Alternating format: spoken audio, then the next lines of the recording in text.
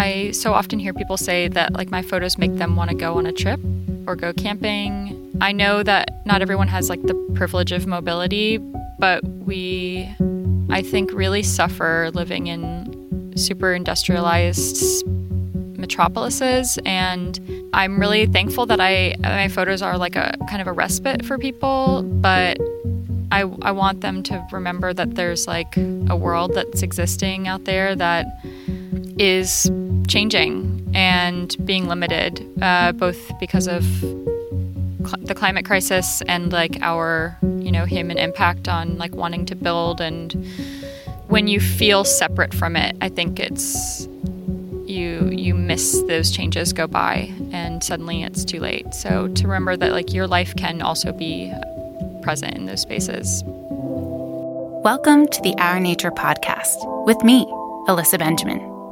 Our Nature explores the methods, systems, and practices that bring us into greater alignment with the natural world. The opportunity to live a more joyful and harmonious existence is available to each of us right in this very moment. So join me, and let's rediscover what comes naturally.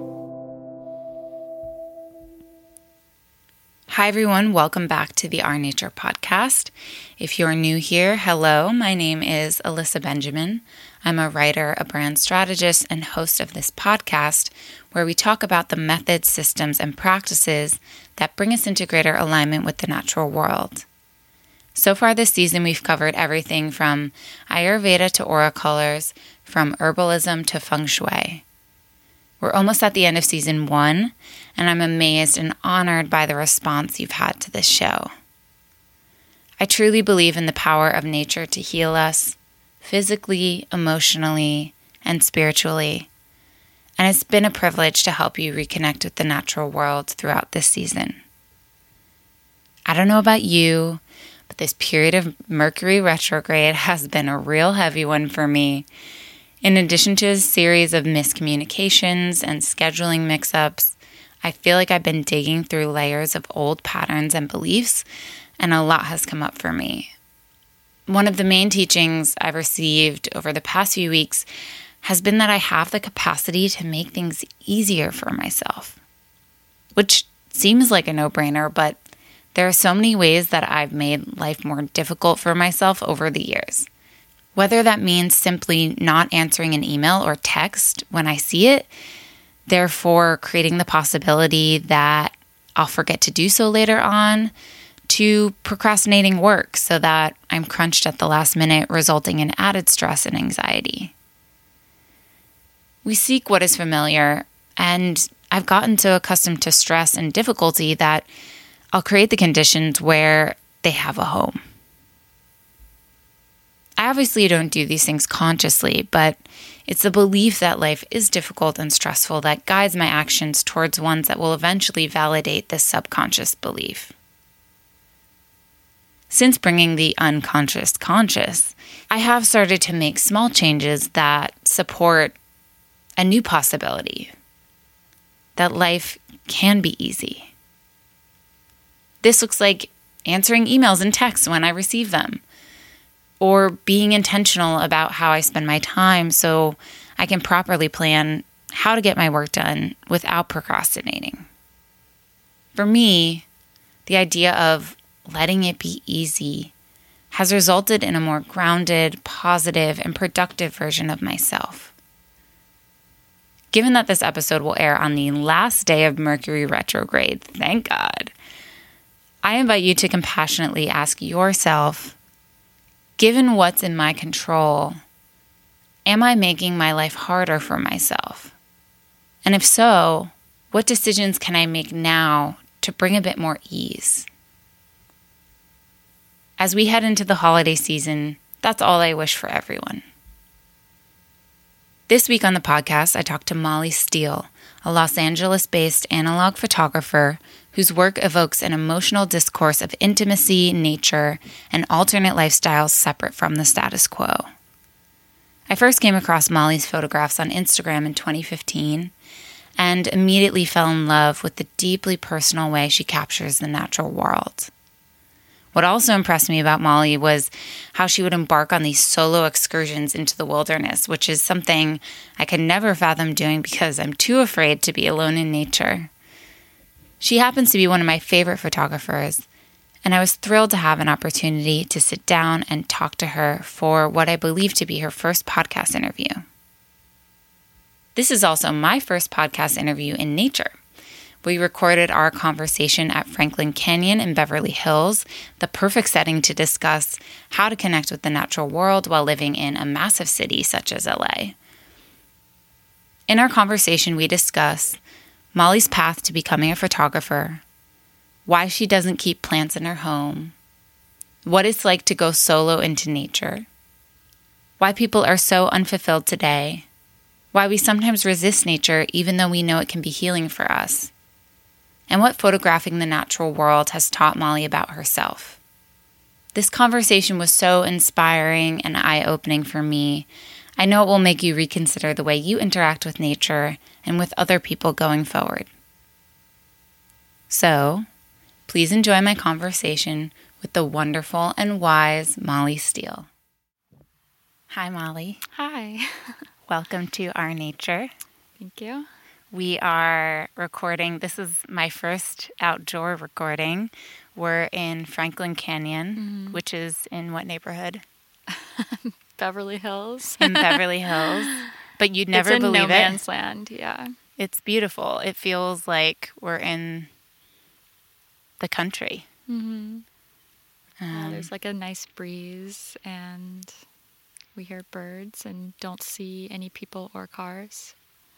I think it's the perfect place to record this episode because the whole point about Our Nature is that there's a way to bring the natural world into your life no matter where you live. And I think this setting is a really perfect example of that. Like, there are still places. You do have to make an effort and you have to go there, but there are places in the city, no matter where you are, where you can go there and feel, if you close your eyes for a minute, feel like you're not in the middle of a city. I really rely on places like that, so I try to seek them out anytime I'm even traveling, but especially living here. I have like a list of things in my back pocket of places where I can go to feel like I'm alone and not have to travel too far. How did you find Franklin Canyon? Oh, I don't remember. I think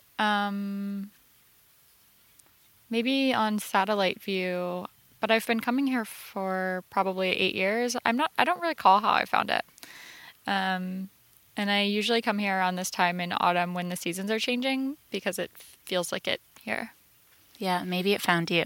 Yeah, it found me. Exactly. You didn't That's find our origin story. Well, I'd love to start with you at the beginning and in your childhood. What was your relationship like to nature as a child? I feel like I had a really close relationship to nature because my parents met in horticulture school, and they both decided that they wanted to farm. My parents are herb farmers, like medicinal and culinary herbs. So I grew up very, very, very isolated in the woods on an herb farm, and our whole lives revolved around that. But also just in my parents' daily practice, like they watched the sunset every day over the pasture. My parents were divorced and they both did this separately. And our ways of recreating as kids, my brother and I, we would go kayaking or canoeing or swimming in the lake. There's like hundreds of lakes around where I lived and several rivers as well. So I don't think I really distinguish nature as something separate until I moved to Los Angeles because it was just completely our lives. Yeah. Where did you grow up? In rural north central Florida. Whoa. Yeah. Very, very rural. The closest big city is, I guess Gainesville's not that big, but to me it was a big city. That's like 30 miles from where I grew up. But like actual big city is like it's close to 2 hours away. So, yeah. And so I'd imagine I grew up kind of similar. I mean, I was definitely adjacent to a suburb, but I was more in the country. And so, yeah, I don't think I consciously was like, I'm going into nature now. It was just what you did as a kid. And I think when you're a kid and you're not governed by all this programming, it's natural. You're just following your instinct. And so that's why kids love being outside. When did you first become conscious of the difference you felt when you moved to a city? Did you like have a moment where you were like, this feels unfamiliar, or I'm feeling like part of something is missing for me? That took me a while to feel because while it was like pretty beautiful where I grew up, there was such little opportunity that my desire to move to the city was specifically to be in a city. And that consumed so much of my focus was to live in a place where there was opportunity, whether that was to like have options for your job or to make a living. And I think one of the markers of noticing that I was in a totally different environment was when I heard people say that they would be going out into nature. Like, I love going into nature, and I thought grammatically that seemed strange to me. That seemed so disconnected, and now I find myself saying it as well, because we really do. I mean, this is a city of concrete. Like, you really have to make a point to go out and then into nature to experience that. So over the last couple of years is when it's been extra heightened for me. Tell me about, so you moved to LA and you're a photographer. Tell me about when you started taking photos of the natural world. Was it something that started as a passion of yours and then has moved into Not at profession? all. I never ever thought of myself as becoming a photographer. Like, I never was interested in photography until actually a couple of years into already doing it. But I was in college for botany, and I studied field botany for several years. So, which is, if people don't know, what is botany? So field botany is like studying plants in natural spaces. So plants and their relationship to different elevations, different access to water or sun, their relationship with other plants nearby, animals. I spent 5 years as a full-time student while also working 3 jobs. So I had no life outside of that. And it was really hard to maintain friendships or to let alone like ever travel. So my photography came from a place of like going on a lot of research trips in a school setting to some very special, not public spaces, like wanting to be able to share those with people. I guess that sounds so much more intentional than it was. But photography was like a way for me to take those places back with me. And I was very bad at it. But that's where it started. And did you teach yourself from there? Yeah, I don't know if I've even taught myself yet. I've just I've made an effort to take like slightly less bad photos over the years. But I'm really trying to, I'm not sure if this is the right thing to do or not, but I'm like really trying to preserve the newness of photography for myself because I'm able to keep it in the realm of the passion when I stay like distant from it for me. I can understand that and totally relate. And I think if you can have that distance, it makes it feel joyful as opposed to like a task. And yeah, I think it reflects in your photos. Oh, thank you. Yeah, I found you originally, I think in 2015. Oh, I'm wow. not sure. Yeah, that was like right when I started thinking maybe it's time I consider myself a photographer and like start using not expired film. Yeah, but I don't know. I have asked for one of your photos for and I know I'm going to kind of embarrass you, but I've asked for one of your photos for like Christmas because I'm half Jewish, but we celebrate that for 3 years. And my mom just never gets it for me. And I'm just like, I'll get it for you. And I have your zine. I like bought your zine. Aww. I just think you have, it's hard to describe because again, it's more of a feeling that I get because I'm not aware of like different techniques in photography. Yeah. So I can't describe it in professional language maybe, but the feeling that I get when I see your photos is like it's like a reverence and respect for the landscape that you're capturing. Mm-hmm. It's something that's hard to describe. Yeah, I think the experience I get. I started shooting landscape mostly because I spent so much time away from people. That was kind of my only option. And because I didn't know much about photography, I just was automatically using the lens that was a fixed lens that was on the camera that I had, which was a 50 millimeter lens, which is like a portrait lens. And people don't, especially back then, like generally wouldn't shoot landscape on a portrait lens. They want like the grand vistas, like wide, beautiful shots that they can like make really detailed and bring out a lot of saturation. I didn't shoot that way, and so I feel like the origin of my photography was rooted in being at those places, not looking out at them. And because I only travel like in pretty highly like emotional states, I think that like without intention, the emotion is inherently in the images. I think so. I think you can feel it. I mean, that I had a question about like, can you, in your opinion, do you feel like you can ever capture nature in a photo or in a painting? You know, I think of like I try. Georgia O'Keeffe or, all these people. Like, do you think it's possible?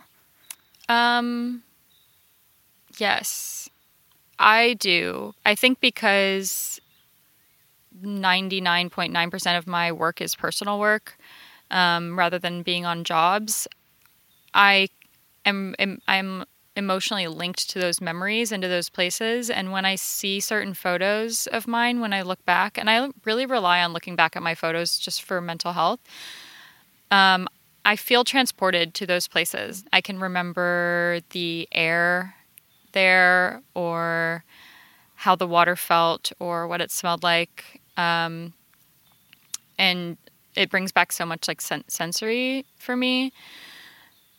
Maybe for people seeing those photos that haven't been to those places, maybe they're having surely they're having a different experience, but I hope I can capture it in some way. Yeah. Just to like remind people that something special is out there that is important to experience. Yeah. Can you share a memory of a particular place that moved you in some way, or maybe that you had never been to that you return to when you look at your photos? Or well, the Owens Valley for me has always been a special place, and that's one of the places I used to travel to a lot for my botany classes. And I've spent a lot of time camping alone there, and it's in the Mojave Desert. It's like a high elevation desert area, especially as you drive more north. You climb quite a bit, and the air, especially this time of year, is so crispy and light, but there's so many like really beautiful scents that are in the desert. And certain times of day, like those scents just really blast you. There's lots of like false sages that smell really special. And every time I go to those places, I like stuff my pockets full of these herbs and then find them in my pockets like months later in the city. But I guess just like waking up at, sunrise in my sleeping bag and being alone out there and feeling a lot of, I guess not feeling perspective, just like really experiencing the perspective of distance from the things that were bothering me in the city is instant when I'm there. When you leave there and then, you're back in LA and living your daily life, how do you draw from the natural world when you're in the city? Yeah, it's it's hard. I really struggle to carry it back with me or to keep it with me for several days after returning. And I do a lot of isolating, and maybe that's in order to kind of preserve things. But my house, I feel like, is decorated in a way to remind me of those alternative ways of being, so that when I'm home in the city, I don't feel like I'm in like a big metropolis of millions of people. Like, do you have objects, just things like plants in your house? Is that... I don't have actually don't have any plants in my house, which might sound crazy to people, but I travel so much, and in the way that some people feel about like animal liberation, I really struggle to like keep contained plants. It makes me uncomfortable. So at home, it's more like colors that I've integrated into my life that transport me to like golden hour in the desert, or sunrise at a certain river on the coast. Things from my trip that I bring back are usually like railroad related, and those kind of bring me back into like a different time away from my phone, which is helpful. Yeah. Yeah. Well, one of the things that I wanted to talk to you about, and one of the things I was really struck by, and I know you've gotten this question before, is about how much you do solo travel. Mm-hmm. Not only solo travel, but solo camping, solo nature immersion, as I'm calling it. And I have done my fair share of camping. I've done pretty extreme camping, but something I don't think I would have the courage to do would be to do solo camping. I just think I'd be too afraid. Mm-hmm. How do you handle that? I definitely think that I release like so much more cortisol than the average person on a regular basis. Like I'm quite afraid of everything, and I always try to make that clear when people ask me about camping alone. I have friends who are femmes that camp alone and don't feel any fear. I personally do feel very afraid. But it's worth it to me. The discomfort. When you're alone in nature, or when I'm alone in nature, I find it so much easier to tap into the place. The sounds that we're hearing, even while doing this podcast, the birds that are happening, and there's like a bee rustling through sycamore leaves on the ground over there. I feel like I could hear it. I want that in my ears when I'm out in nature. Yeah. It also feels like an opportunity to clear my head. So that's worth like making time for and pushing through my fear for. But it doesn't make it any safer. Like just by doing it, there's still so many real threats, especially to women camping alone. Have you ever felt really afraid as a woman camping? Yeah, I had a life-changing event occur a couple of years ago when a friend of mine who had never gone camping alone or with another woman came with me, and something really scary happened to us involving a man chasing us. We had to cross a river. We had to run through the forest at night. It was really, really terrifying, and that stopped me from camping alone for the most part, almost completely. I have camped alone several times since then, but I can't shake that memory at all. I really remember it in my body. But out of, probably close to 100 nights camping alone, that's happened once. Yeah. So I think that the tools that you can bring with you are your wits and your understanding of the things that are possible that could happen, and to just be present so that you're available to act on them if necessary. I think it's kind of interesting. I mean, I think it's really interesting that I guess when people think of camping by themselves, nature can be so scary. I mean, I've talked about this on the podcast before, just wanting to make it a safe space for people to express their fear of nature, because ultimately I do believe it's our most natural way to exist. But I think myself included, so many people they feel that fear just because it's not familiar anymore. Right. And then they turn their back to it when I'm kind of saying, like, you can feel the fear and you can turn towards it. So I've just talked a lot about that discomfort being okay. I do think it's really interesting, though, that, like, the experience you had of it being really not okay was not necessarily something that happened in nature. Right. It was Yeah. I mean, I another grew up human. in Florida where everything is going to eat you or sting you. I mean, every snake is terrifying. There's alligators and spiders and bugs. And so I think that most people grow up in, like, Florida or Australia are afraid of certain parts of nature. But my biggest fear in natural spaces is, like, coming across a man. I'm not, as afraid of, like, animal predators. In what part of nature do you feel the most comfortable?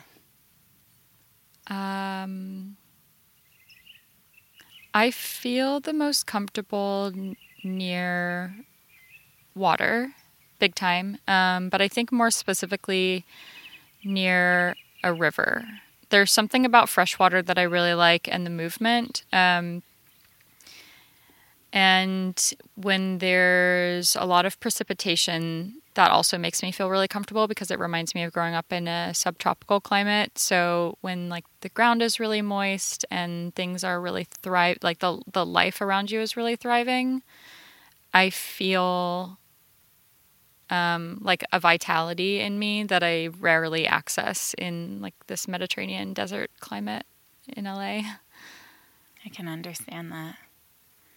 What is the feeling or experience you hope people take away from your photographs of the natural world specifically? I feel like I use photography as a way to communicate that another life is possible. I so often hear people say that, like, my photos make them want to go on a trip or go camping. I know that not everyone has, like, the privilege of mobility, but we, I think, really suffer living in super industrialized metropolises. And I'm really thankful that my photos are like a kind of a respite for people, but I want them to remember that there's, like, a world that's existing out there that is changing and being limited, both because of the climate crisis and, like, our, human impact on, like, wanting to build. And when you feel separate from it, I think it's you miss those changes go by and suddenly it's too late. So to remember that, like, your life can also be present in those spaces. They talk about how people are apathetic towards the environment, and the mission of this podcast, if there is a greater mission, would be that it helps people form a relationship, and in forming that relationship, care and notice. What, in living in New York, or not New York, done all my podcasts in New York, and living in California and Los Angeles for 13 years, what are the changes that you've noticed in the environment that make you concerned or just have made you pay more attention to, like, the way that our Earth is changing? One of the biggest ways that I've observed a lot of change, especially in California over the last 13 years, is how the drought has affected us, because there are so many streams and rivers and lakes that I've witnessed change, to me, significantly over the years, both in terms of like disappearing or getting lower, but also certain years where we had a lot of precipitation or higher snowpack or more rain, seeing the way that that caused flooding or wildflower booms. Okay, the city is presenting itself in the form of a helicopter as a reminder. A celebrity helipad is calling. No. So I've noticed a lot of changes in like water level and how that affects the environment, as well as the bark beetle infestation throughout the country that is totally eating the forests of the Sequoia National Park and Kings Canyon and Yosemite, but also human impact on things. Like a couple of days ago, I went to these caves on the coast that it's so beautiful. You rappel down to these caves that look out at the ocean. And I've been going to these caves since 2014. And this time they were full of trash. And I mean, I say full. There was a lot of trash in them and so much terrible graffiti that I just can't imagine like thinking it was a good idea to paint those things. And there were these guys jumping off a rock into the ocean, and there was like a dish bottle soap floating next to them, and none of them grabbed it.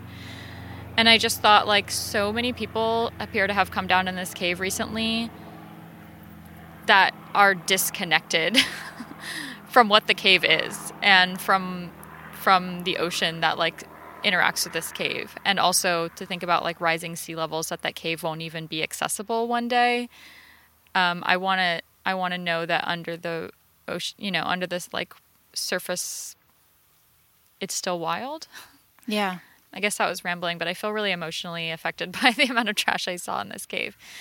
It's so difficult to see people disconnecting. Or the other day I was walking actually in New York, and I saw a guy literally just throw a soda. He was drinking soda, and then he just threw it. Yeah. Yeah. And it's so shocking to me, but...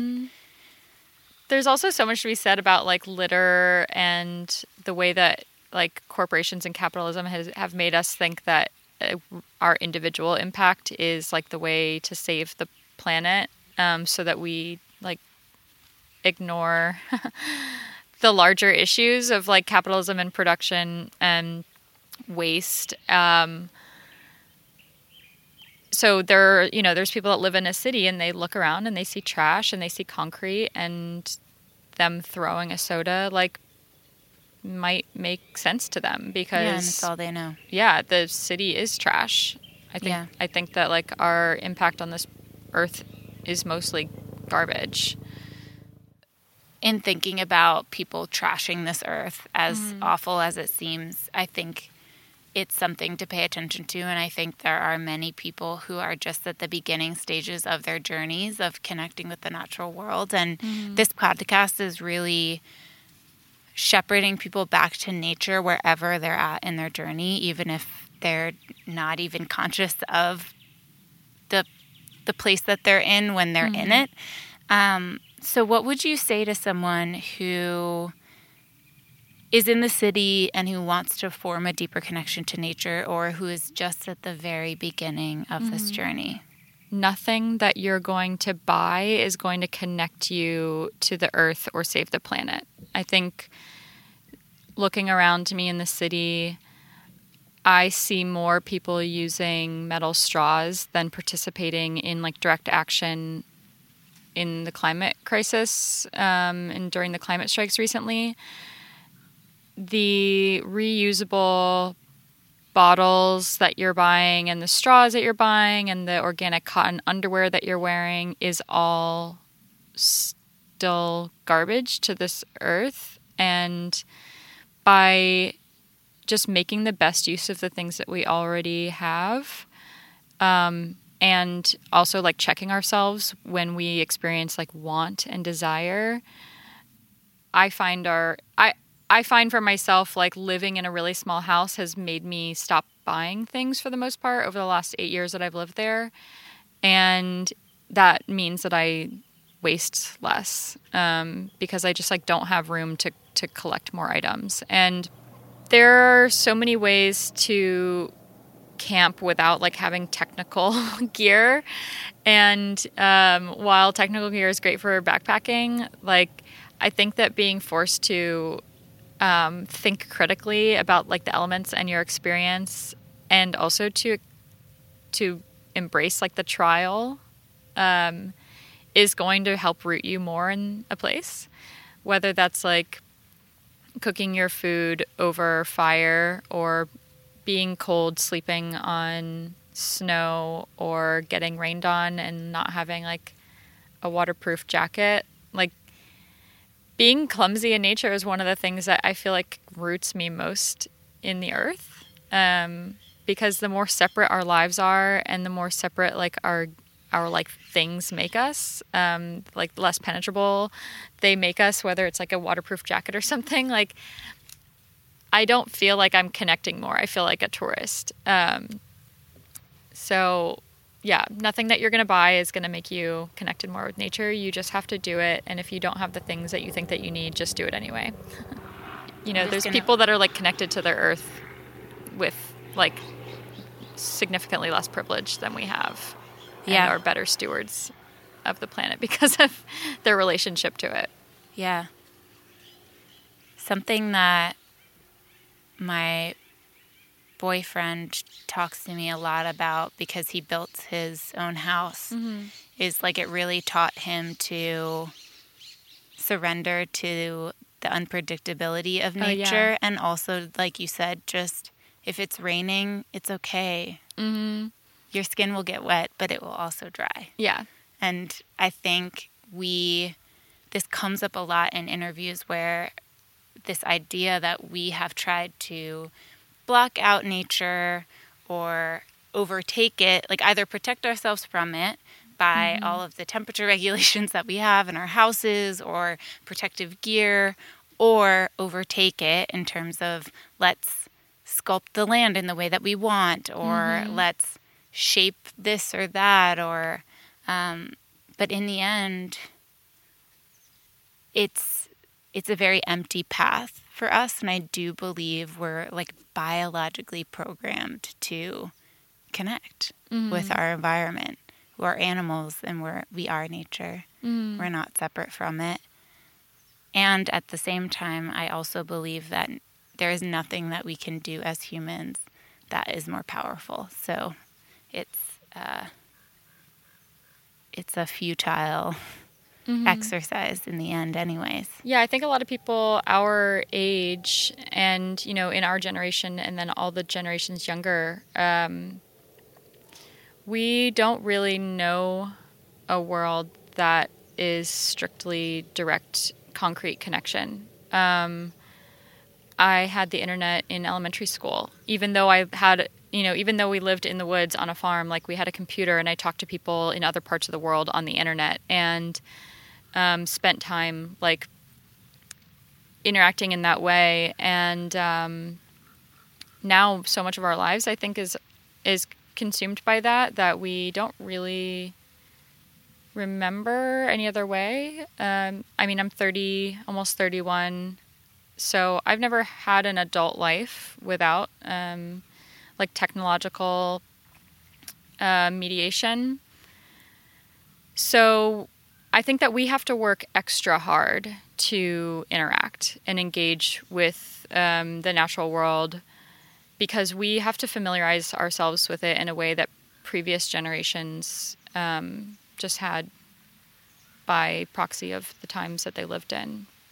How do you think that's going to affect our children? You know, whether not, maybe not, it doesn't mean I'm assuming you're going to have kids, but like the Earth's children. Yeah, I probably won't have kids because of the impact on the environment. I think that would be like abusive, bringing them up into a world like this and being like, good luck. Yeah. But I think that kids will struggle to understand each other. Not only as kids, like people will struggle to understand each other because so many interactions will be made with a screen involved. And, like for however many centuries we've evolved to read body language and facial expressions and tone of voice. So now that we are entering this world where much of our dialogue is without that, especially for someone like me, like I live alone, and a lot of my work involves interfacing with people through a computer. And I don't feel like I connect to people as people in that way. So I think that like having emotional connections will be harder for younger generations unless like the effort is made to really build a foundation for like real connection.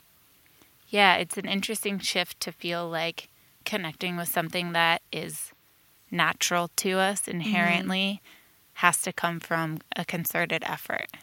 Yeah, it does. And I think that effort is like, it's overwhelming because, you know, I have a lot of friends who really care about connection and the natural world, but who maybe never text back, like, or it's, you know, it's hard to get a hold of them to then have those face-to-face interactions.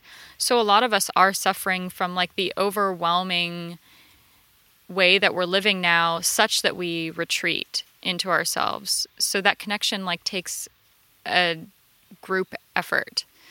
We all have to know how important it is and how worth it is to just leave the house. Like if you're feeling like you need to retreat and isolate, call a friend and maybe isolate with them together.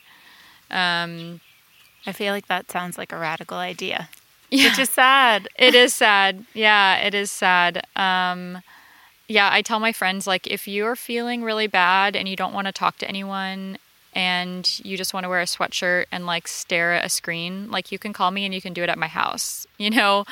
Or we can go do it in a park together. And there's no expectation to, like, perform. But just to know what it feels like to have someone next to you without effort. It's like something that I feel like we forget nowadays. Yeah. In thinking about how nature is becoming more and more unfamiliar to us and therefore uncomfortable, maybe because of its unfamiliarity, I've also had this experience recently because I'm a lot more conscious of it and I'm settling into myself. I'm also almost 32. Oh my God. In a month. So I'm still 31.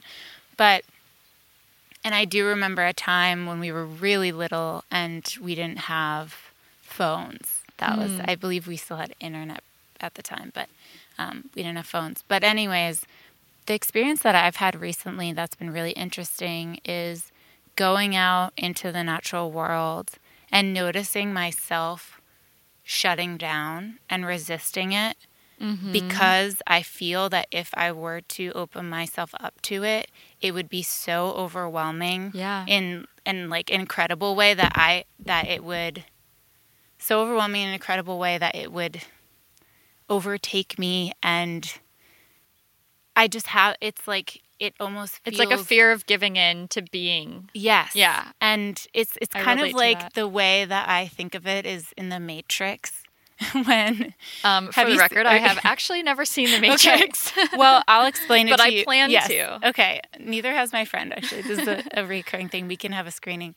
But in The Matrix, basically, he says, take the red pill or the blue pill. And once you take one, will show you the reality of existence and what's happening, which is that we're in a matrix.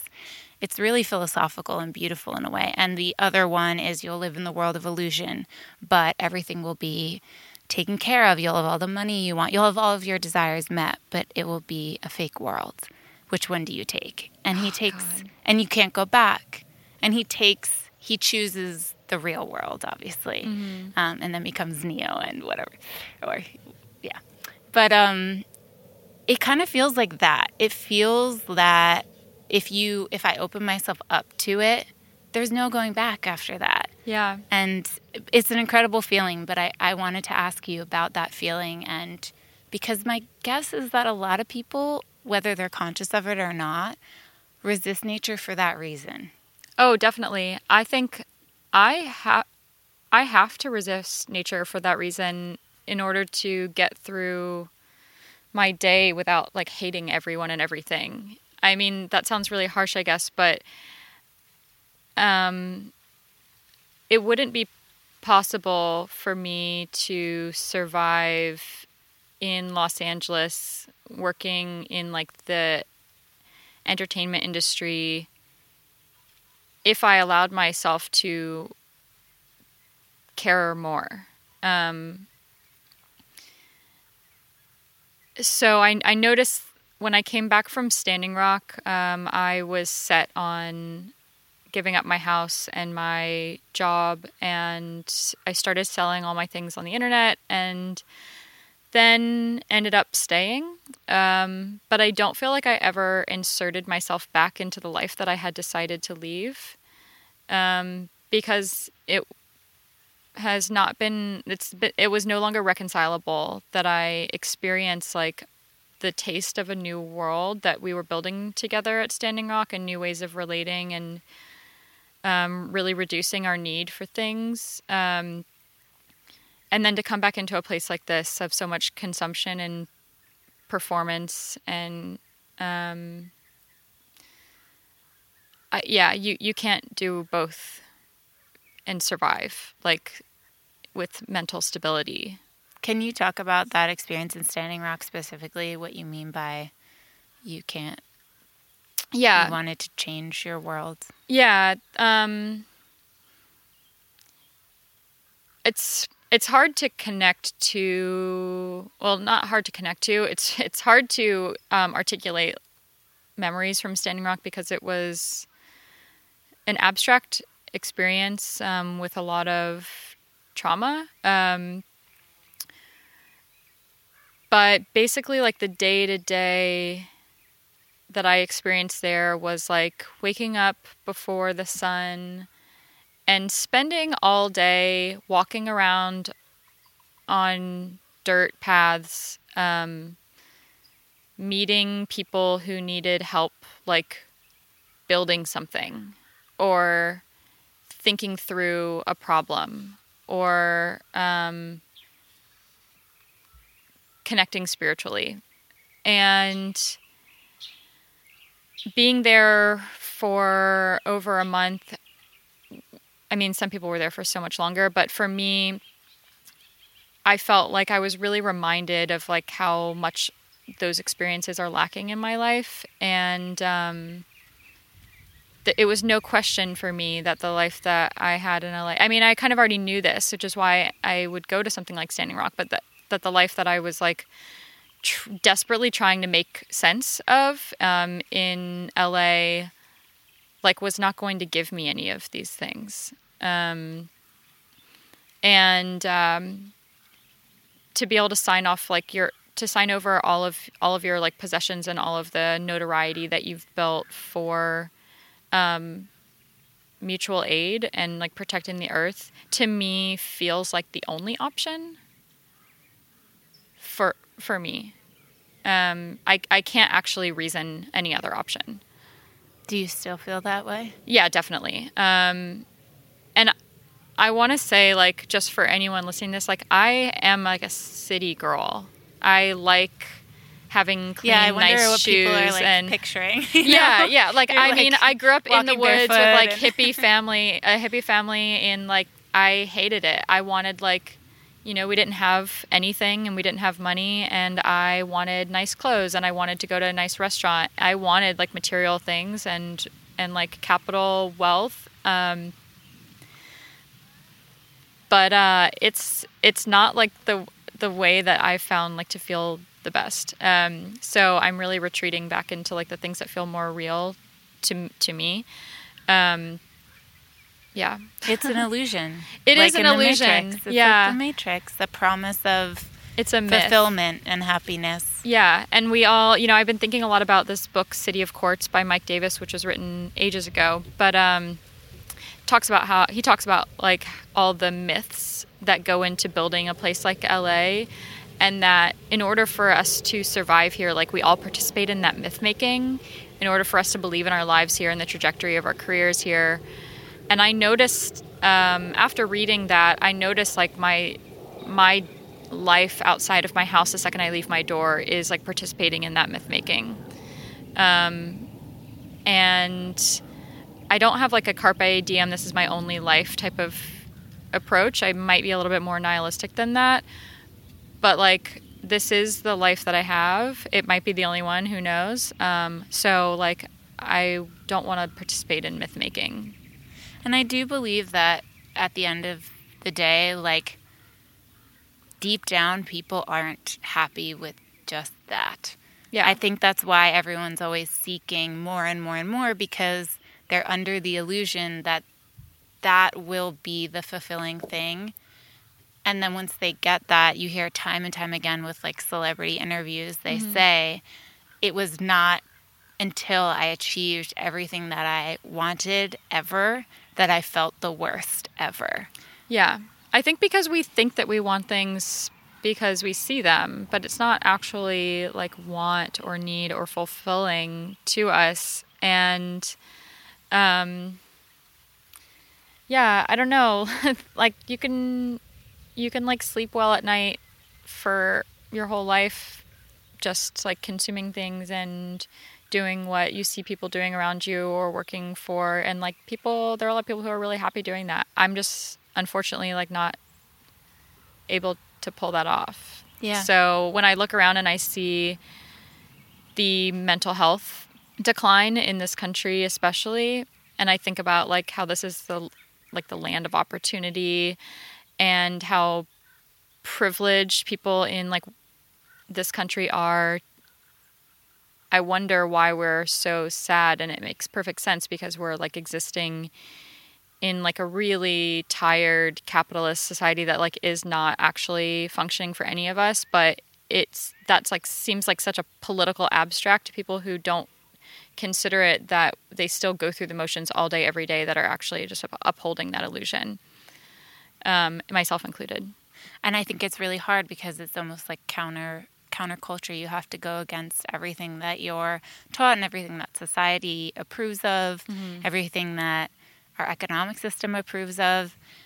I personally started this podcast for that exact reason of moving to the city. Same, I grew up in the country. I was like, screw that. I want to be in a big city and I want to do fashion. And then I got there and it was so empty. And luckily I ended up working at a sustainable brand. So in many ways it was really aligned with, and it's the real deal, unlike a lot of brands. And I felt really fulfilled there because it was really trying to change that industry. However, I got, the more that I detached myself from nature, the sicker I got, the less healthy I got physically and emotionally.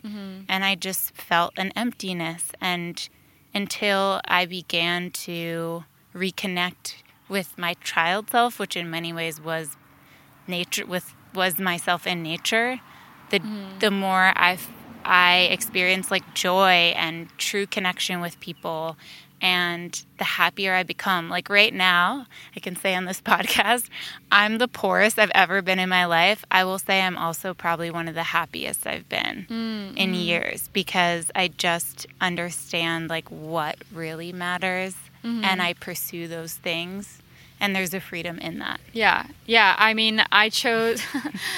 I completely relate to that. My both my parents were self-employed farmers, and my mom was a landscaper. And my dad always used to say that he chose that because he was a cartographer and a surveyor before I was born, and he made more money. But he chose being a farmer because it allowed him to be working at home while he had kids and was a single parent, and that it made him happy. And I always thought like, well, that it would be really cool also though if I could go to college. Like so maybe I wish you had a different job.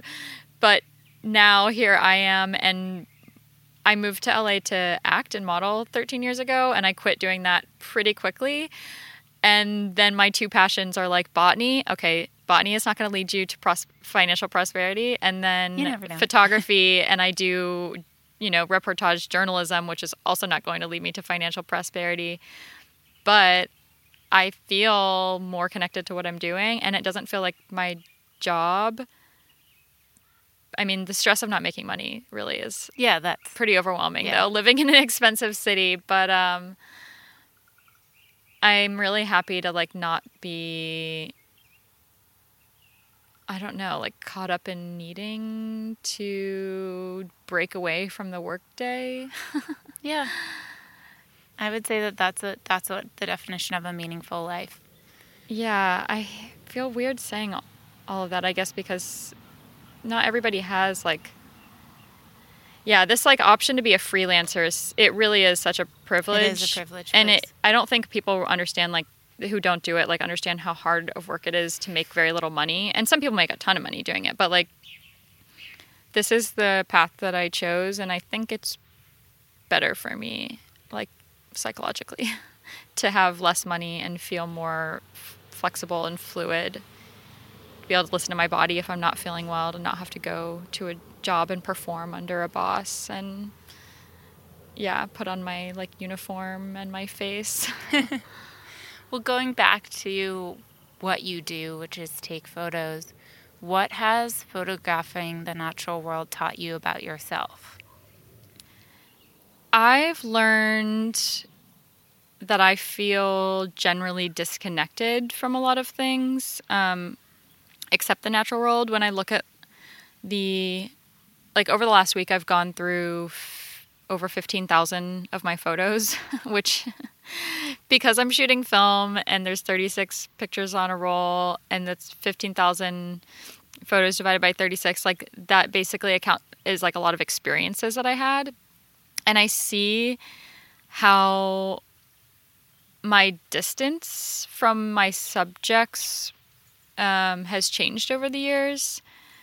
So whether that's, like, connecting with people showing up throughout the years in the images, or, like, times when the photos are of nature specifically are, like, pretty bad photos, I'm able to recognize, like, oh, I wasn't present in that place. Like, I didn't connect into, like, usually compositions really pop out at me, especially in natural spaces. And when I come home and I develop my film and I see that there aren't, like, natural compositions present, I know that I was not actually there. I wasn't really dropping into the place. And that's usually because of something that was distracting me that is, like, significantly less important than the earth. Like, money or boys or stress or my phone. So it's, like, a way that I'm able to kind of check myself through time. Like, oh, you were scared when you shot that. Like, or with camping, or, like, travel backpacking, I get lazy, I think. Like, I see shots and I'm like, oh, I don't really want to get it. I just want to be here. So maybe sometimes the photos mean that I actually was more connected to being there instead of trying to capture it. I'm not sure. That wasn't a very clear answer, but it teaches me a lot about my connection. If someone is interested in natural photography or just sort of, well, they've done studies that show that even looking at a photo of nature elicits, like, dopamine and serotonin in your brain. I do it all day. that's why, I mean, I don't know, this is probably not why, but I feel like the screensavers that come with your computer are of natural landscapes, and maybe I should make screensavers for people. Yeah, you should. That'd be so helpful. So my question is, if someone is interested in this, who are photographers that you really love, and maybe even photographers or some books that have really touched your life? I can't think of, off the top of my head, a single landscape or, like, wildlife photographer that I like at all. Cool. Which is, I'm so much more inspired by photojournalists who were photographing, like, people interacting in, like, in their lives. The books that I feel like inspire my photography the most are, like, political books and books about like insurrectionary ecology. It's not like visual aids, but I think, who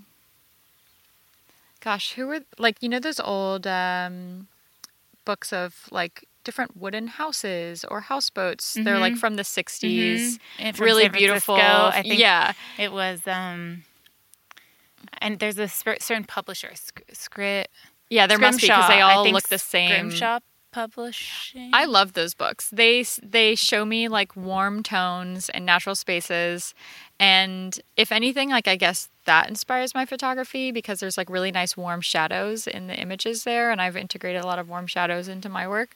But I think that the best thing that you can do is just like be outside, actually, if you're able to, even if you have like a mobility challenge, find a way to like insert yourself outside and observe and be present there, even if it's just like outside your door, because that's what's made my photography better, is like actively noticing things, whether it's the shape of a tree from staring at it for potentially too long, or the way that things come together or change. So if someone wanted to find your photography, where would they find it? I'm in the process of building a website. I think everyone that has a website is always saying that. Rebuilding website. But I really like sharing to my Instagram. I do it pretty regularly, which is Mori Steele, MORISTEELE. And I like to share my photography on Instagram because I think social media is a sad place, and if you're going to be like staring at your screen, maybe I can help you release a little dopamine by tossing a mountain in there every now and then. That's how. The last 5 questions are a rapid fire round. Okay. You don't need to be super rapid, but okay, don't overthink them. Okay. What is your favorite place in nature? Oh, goodness. The Northern California coastline. Near Big Sur, kind of, or? Way north. Like the Lost Coast. What is the animal, mineral, or plant that resonates with you the most? Bryophytes. It's like a type of moss. Yeah. You just like them? Mosses really thrive in like wet environments and are so cushy and gentle and I think like humble presenting. What is one thing we can do right now to connect with the natural world and bring more harmony into our lives? Put down your phone right now after you're done listening to this podcast and step outside of your door and just look up for 5 minutes. And then like if you feel good having done that, then go further because it's worth it. What is the greatest lesson nature has taught you? That humans are trash. And it's all our fault. Complete this sentence. Nature brings me. Life. Yeah. Life. Yeah. I agree. Thank you. Yeah. This was such a pleasure. Can I make a book recommendation? Yeah. I read this book in middle school. It's a young adult book. It really changed my life. I didn't realize at the time how real this book would become, but it's called Feed by M.T. Anderson, and it's a dystopian young adult book that was way ahead of its time. It was written in the 90s. If any big film executives are listening to this, I would like to make it a movie, a really good one. But it's set in the future in a time when everybody has a chip inserted in their head that is called the feed, and you get like algorithmically programmed ads based on your taste and the things that you're saying and doing and thinking. And there's a girl in it that her dad didn't let her get it. I don't remember if it was an issue of like maybe they weren't financially stable or something happened, but she spends the book in this relationship with someone who has it, and she's constantly trying to get them to like defy the feed, to like look at or talk about things that she's not actually interested in, so that she can't get commercials programmed like to what she is actually interested in. And that book was so beautiful and depressing to me, that it like really, it built a foundation before social media and before like, you know, ads being marketed to us, of like defying that in some way. So finding ways to like use the internet and our resources against themselves. I like that. Yeah. Get in the system to change the system. Yeah. Very cool. Thank you. Yeah. Thank you very much. Yeah, this is wonderful. You just listened to my conversation with the photographer Molly Steele. If you enjoyed this episode, please forward it to a friend or a family member who you think will enjoy the conversation as well. We've got a few more episodes left of season 1 of Our Nature, and so I hope you'll join me in 2 weeks when I talk to Ara Katz, who is the co-founder and CEO of Seed Probiotics, all about our microbiome. It's a fascinating and informative conversation, and I'll see you then. You just listened to an episode of the Our Nature podcast. If you liked this podcast, please subscribe, rate, and review it. Thank you so much for listening. Stay curious, and I'll see you next week.